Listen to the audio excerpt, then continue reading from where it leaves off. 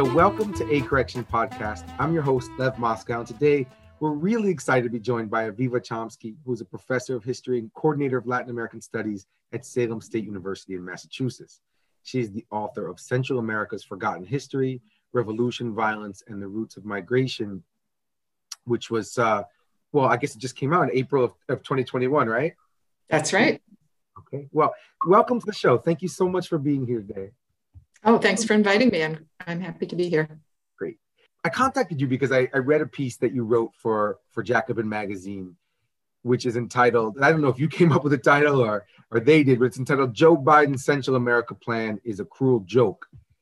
And it caught my attention because everything that I'd been hearing about his plan in the mainstream media was kind of glowing, right? This is a real shift from the racist, xenophobic policies of the Trump administration.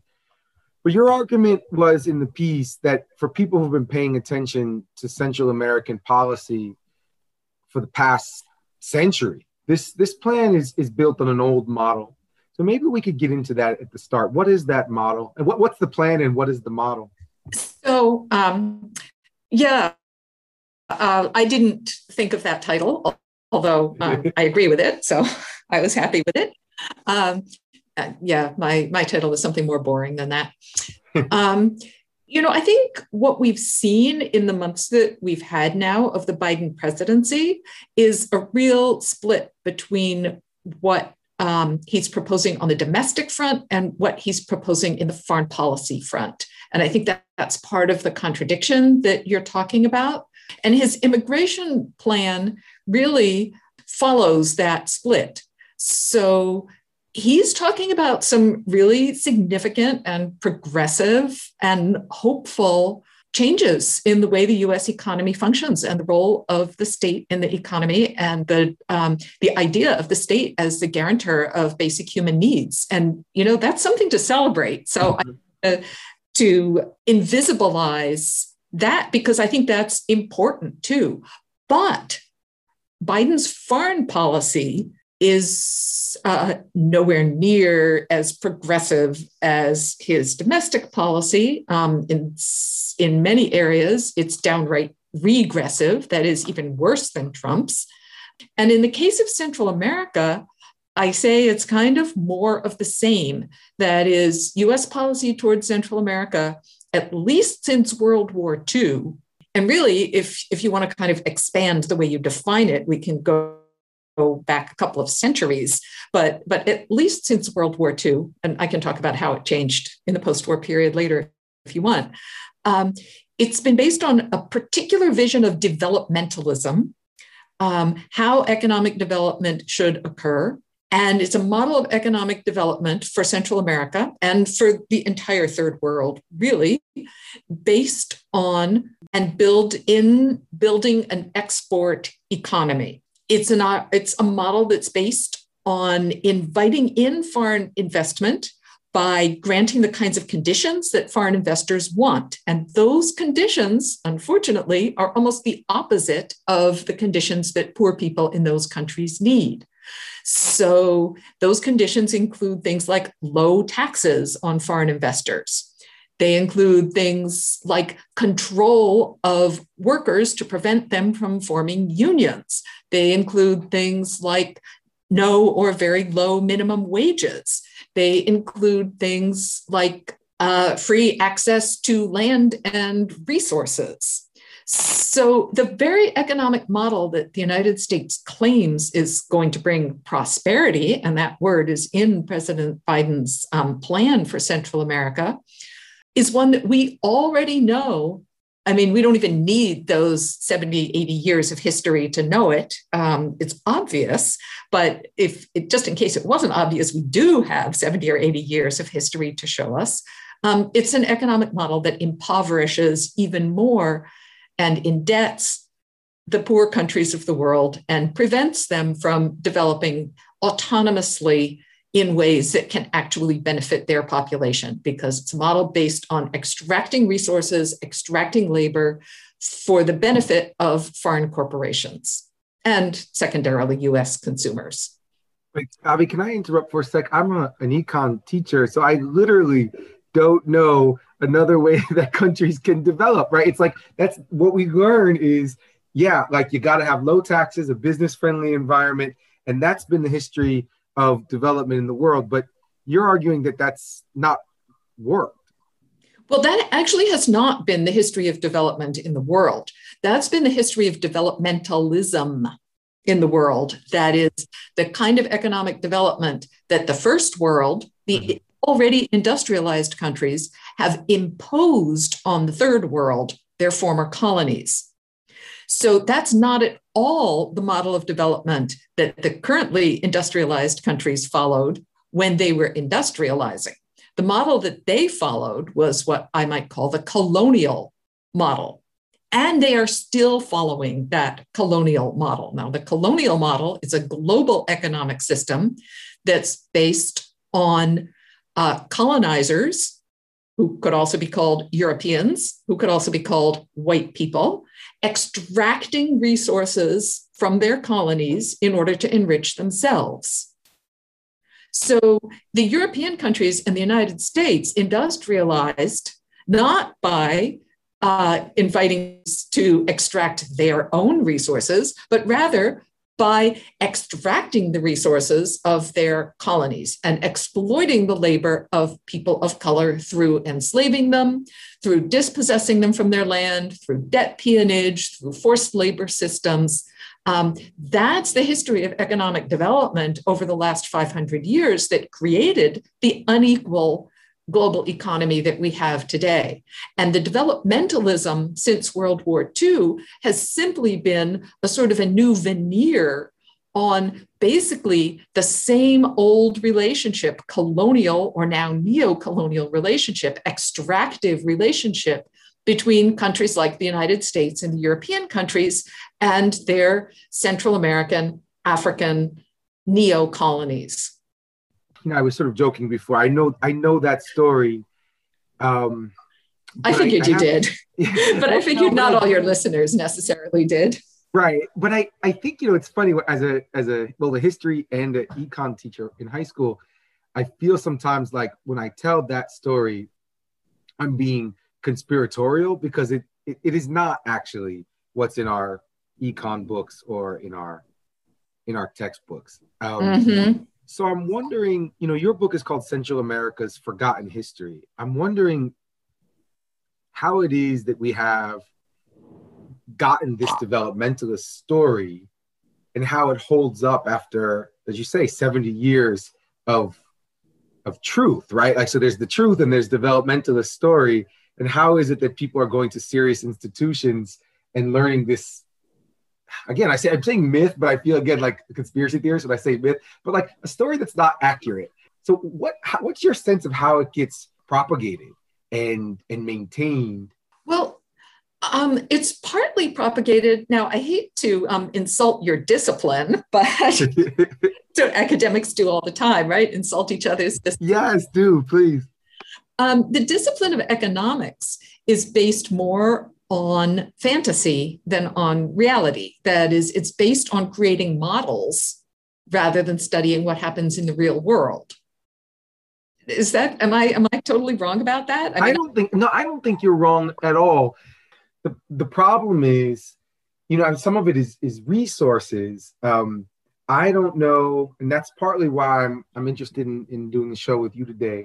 Maybe you can help us. I don't know where we go. Obviously, your book is a start, but where we go to learn the truth about the last 70 years. I mean, and let's focus on Central America. Maybe we can talk about some people we might read. But yeah, the models don't seem right oftentimes to me.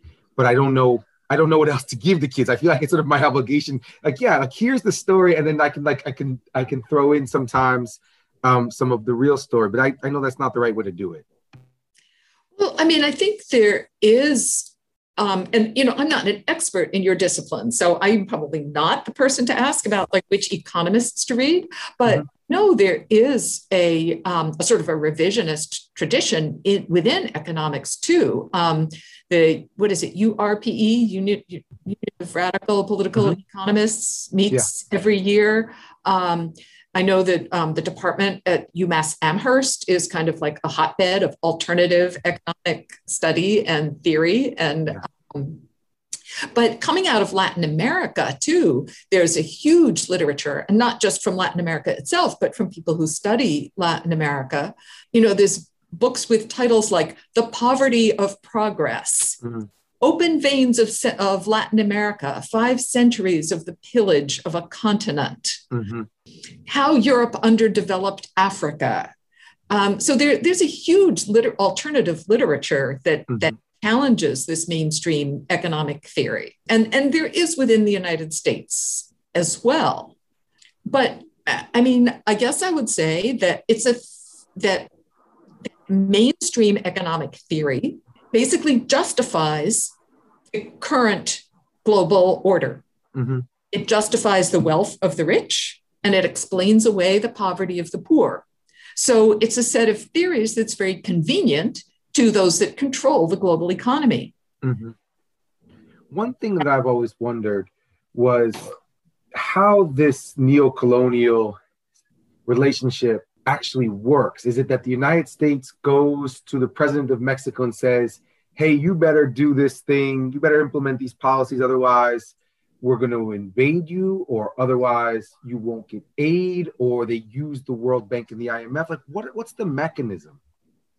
Well, there's a lot of different mechanisms, and it depends on how disobedient a country is being. So one set of mechanisms comes from the International Monetary Fund, the World Bank, these international institutions that lent large amounts of money to third world countries, indebting them in ways that they will never be able to pay back, but which basically holds these countries hostage to these international institutions that are basically controlled by the United States.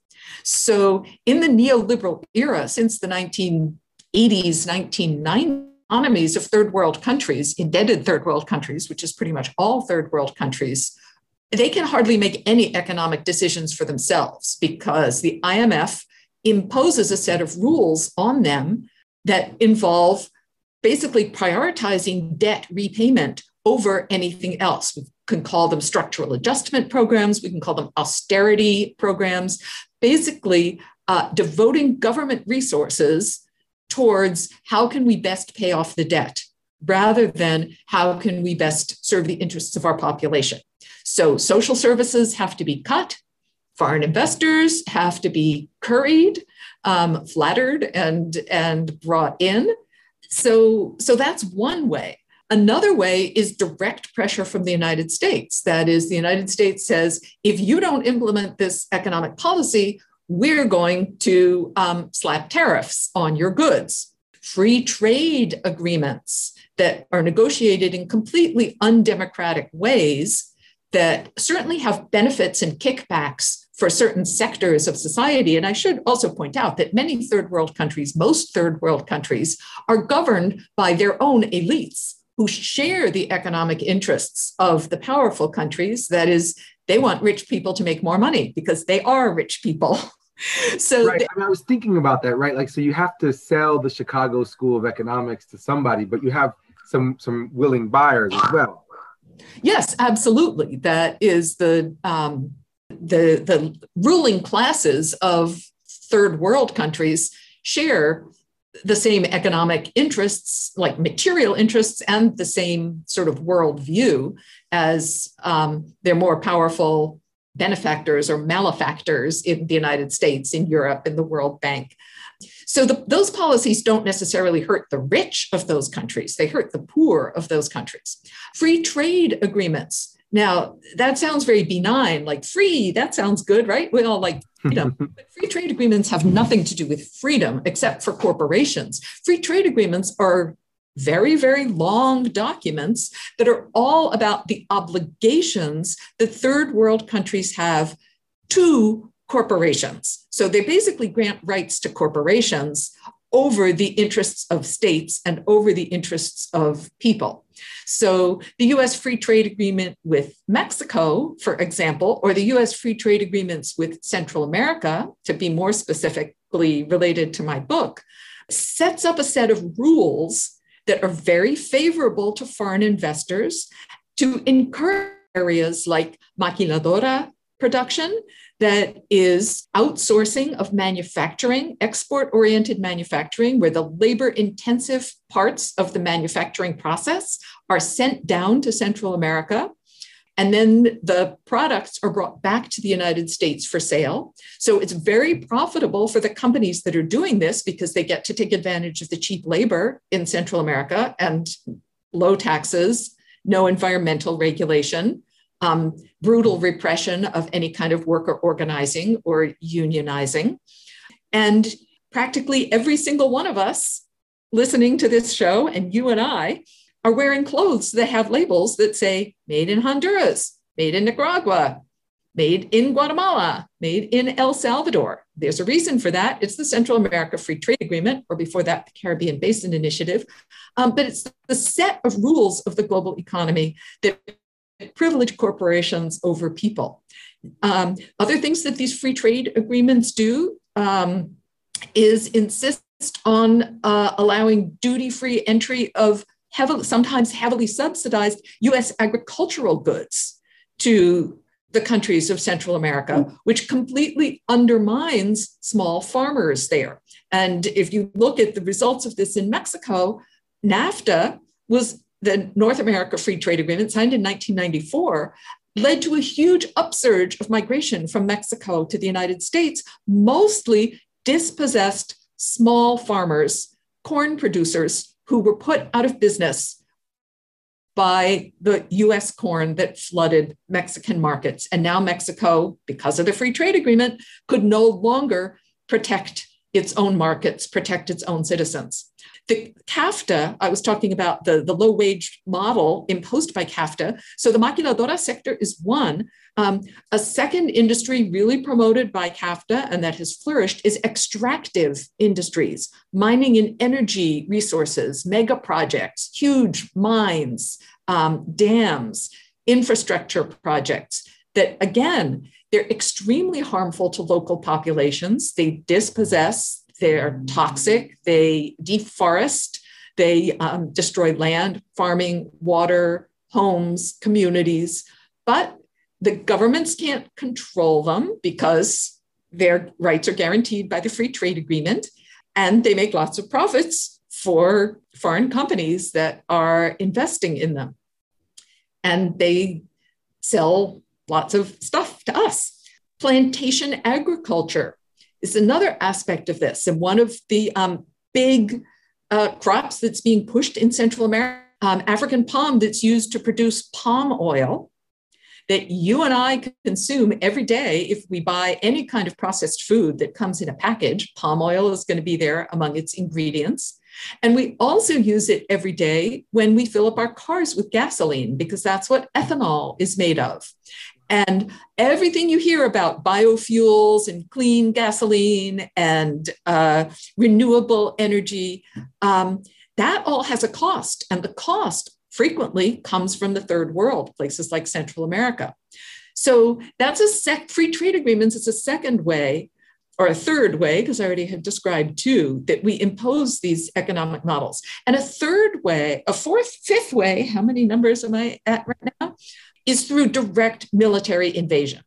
That is, when a Central American, Latin American, Caribbean government has simply said, no, we're going to pursue our own economic path, we're going to put the interests of our population first, the United States invades and overthrows it. And we have done this again and again. The first time in the post-war period, at least, in Guatemala in 1954, in Cuba in 1961, in Brazil, in the Dominican Republic in 1965, in Chile in 1973, in Nicaragua in the 1980s. That is, we do not mind using military force to enforce our economic model on Latin American countries. And we've done it again and again in Central America.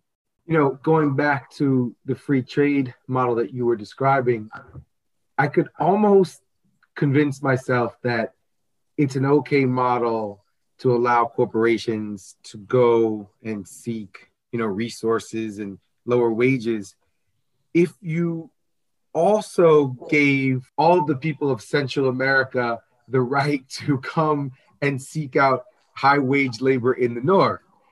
Like if the borders truly were open, then you could say, all right, at least there's consistency here.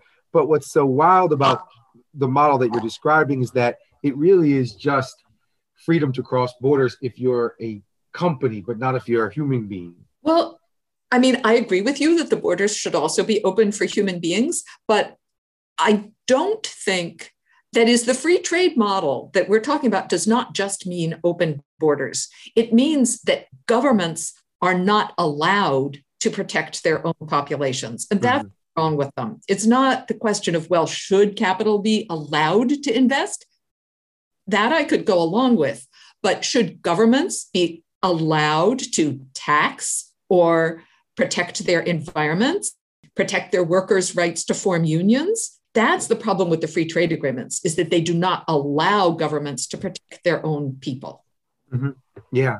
One side of the Biden plan is building up, maintaining, I should say, this economic model. The other side, and they're linked, obviously. The other side is the militarization, not just of our border, and that border, as I understand it from your work and other people's work, was already heavily militarized by the time we got to George W. Bush, and of course all the way through the Obama administration and Trump. But also part of the goal, it seems like, is to move our southern border even more south, so that it's actually the southern Mexican border, which has become de facto our border, and it's become heavily militarized. Can you talk a little bit about that process? Yes, and not only the southern Mexico border, but President Biden is really pushing hard to militarize Guatemala's southern border, to force Guatemala to set up internal checkpoints to prevent migrants from traveling through Guatemala, and to coerce Honduras into militarizing its southern border. So this is really a big project. And again, this is where, immigration policy kind of straddles foreign and domestic. So Biden is saying a lot of really nice things about granting citizenship to immigrants who are here without documents, extending DACA, extending TPS, opening up paths to citizenship. All of those things sound really great. But at the same time, immigration policy is also foreign policy. And that's where the ugliest part of Biden's immigration policy is coming forward.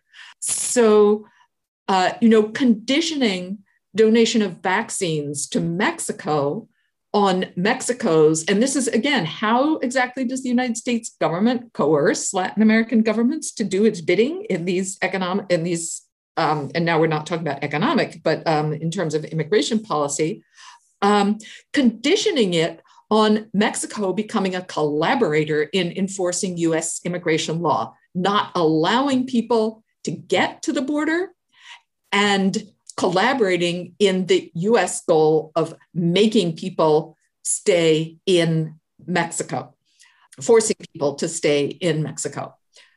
Both Mexicans and Central Americans. And the majority. By the way, are we talking also about asylum seekers?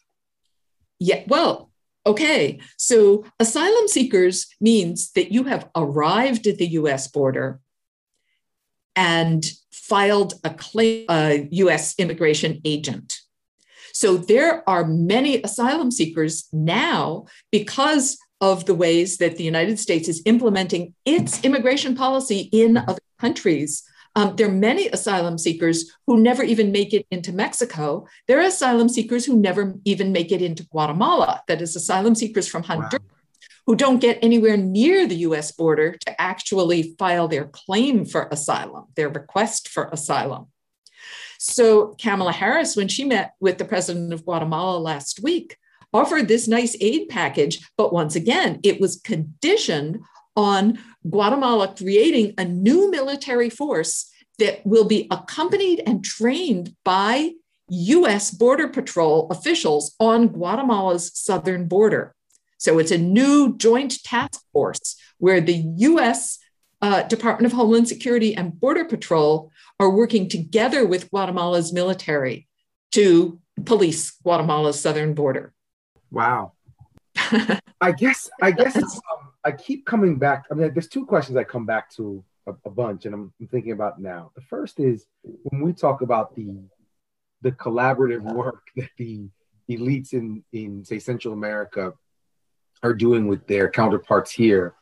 This really does seem like a project which helps this global elite, but it obviously hurts people in Central America, and I think it probably hurts people in America too, low income people in America as well.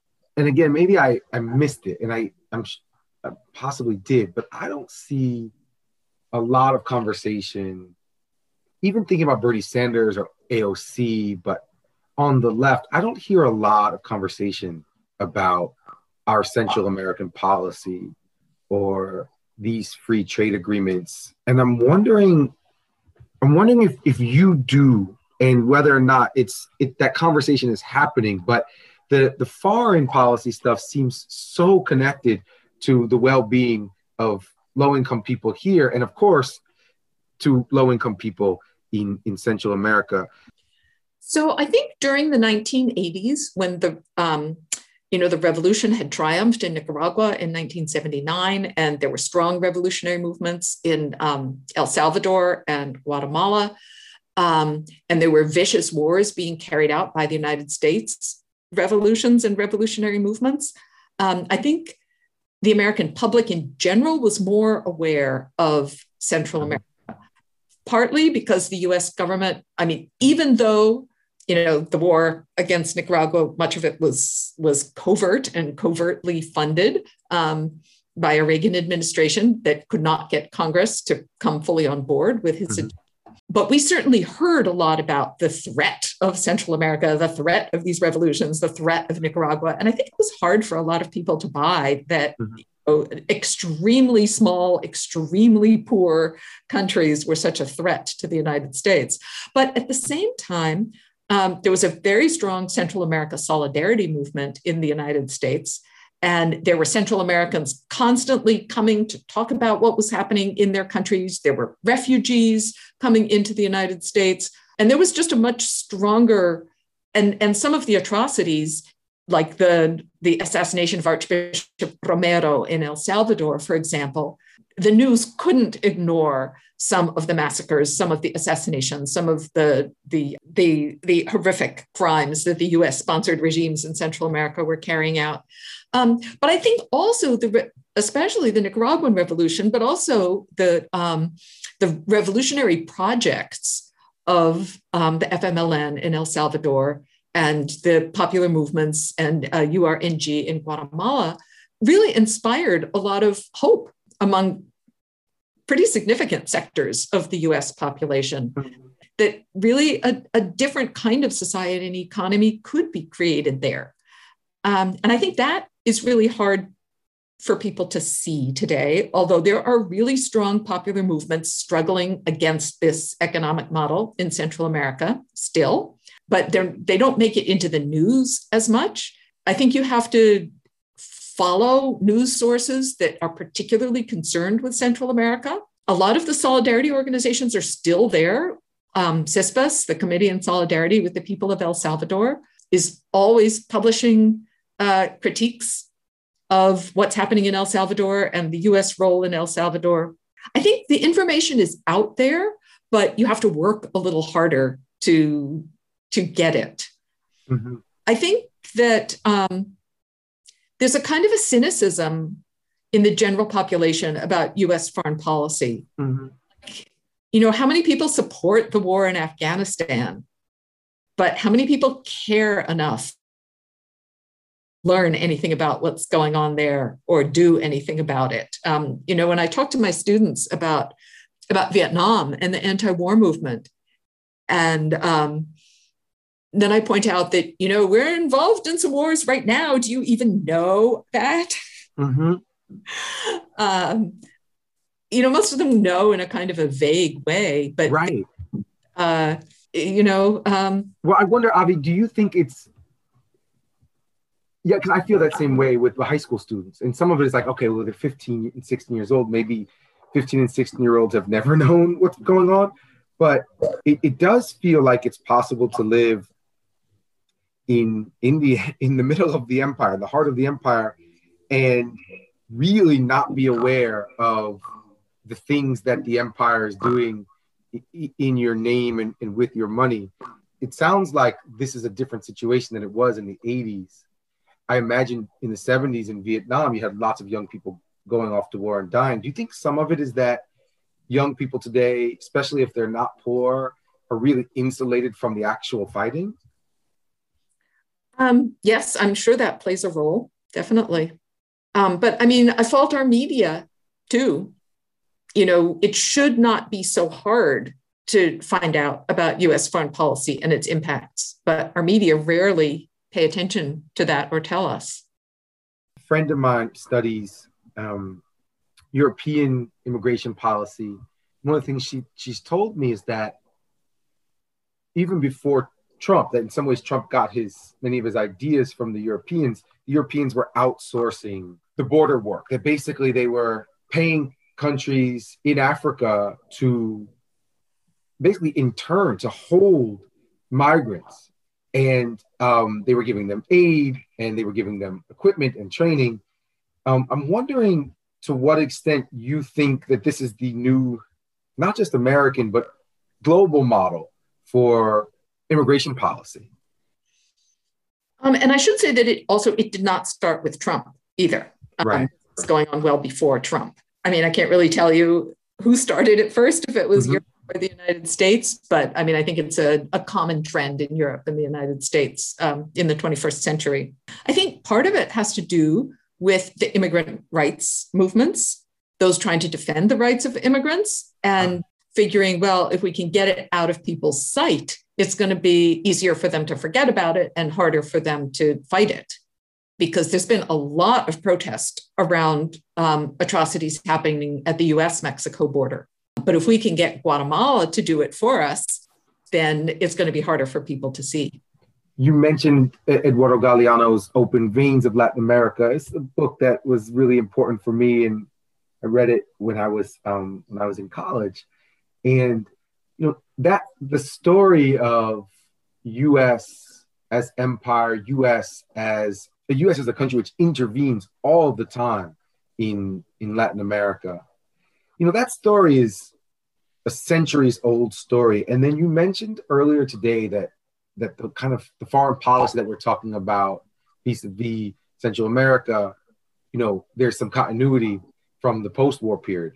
And I'm just wondering, you know, sometimes when I'm teaching global history, I'm thinking maybe there's continuity since the late 15th century. I mean, to what extent does the Second World War mark a sort of new foreign policy agenda? Well, in the book, I mean, I think you could answer that question either way and be accurate. And I mean, the real answer is, you know, history is complicated. There's more than one thing going on at once. But, you know, I really see a strong continuity from, say, 1608 to the present in terms of settler colonialism and the United States. That is, I think the American Revolution was more of a blip than a revolution, because the very same colonizers who came in 1608, who started an expansionist project in the 1600s, those same colonizers were the ones who demanded independence in 1775. And they demanded independence in large part to continue their expansionist, racist, and extractivist project. So what happened, the US expansion after 1776 was an absolute continuity of British expansion before 1776. And US expansion into Central America was also part of this same, which started in the 19th century, was also part of this same project of white supremacy, military expansion, displacement, dispossession, and forced labor of people of color in order to promote capitalist accumulation. And, in that respect, I think there's a lot of continuity. Now, there's also particularities to the developmentalist project of the post-World War II period in the way it was articulated, in the international institutions involved in it, in the Cold War context of how it went along with democracy promotion. So there's definitely historical specificities to the post-World War II period. But in terms of settler colonial ideology and extractivist economies, there's also a lot of continuity.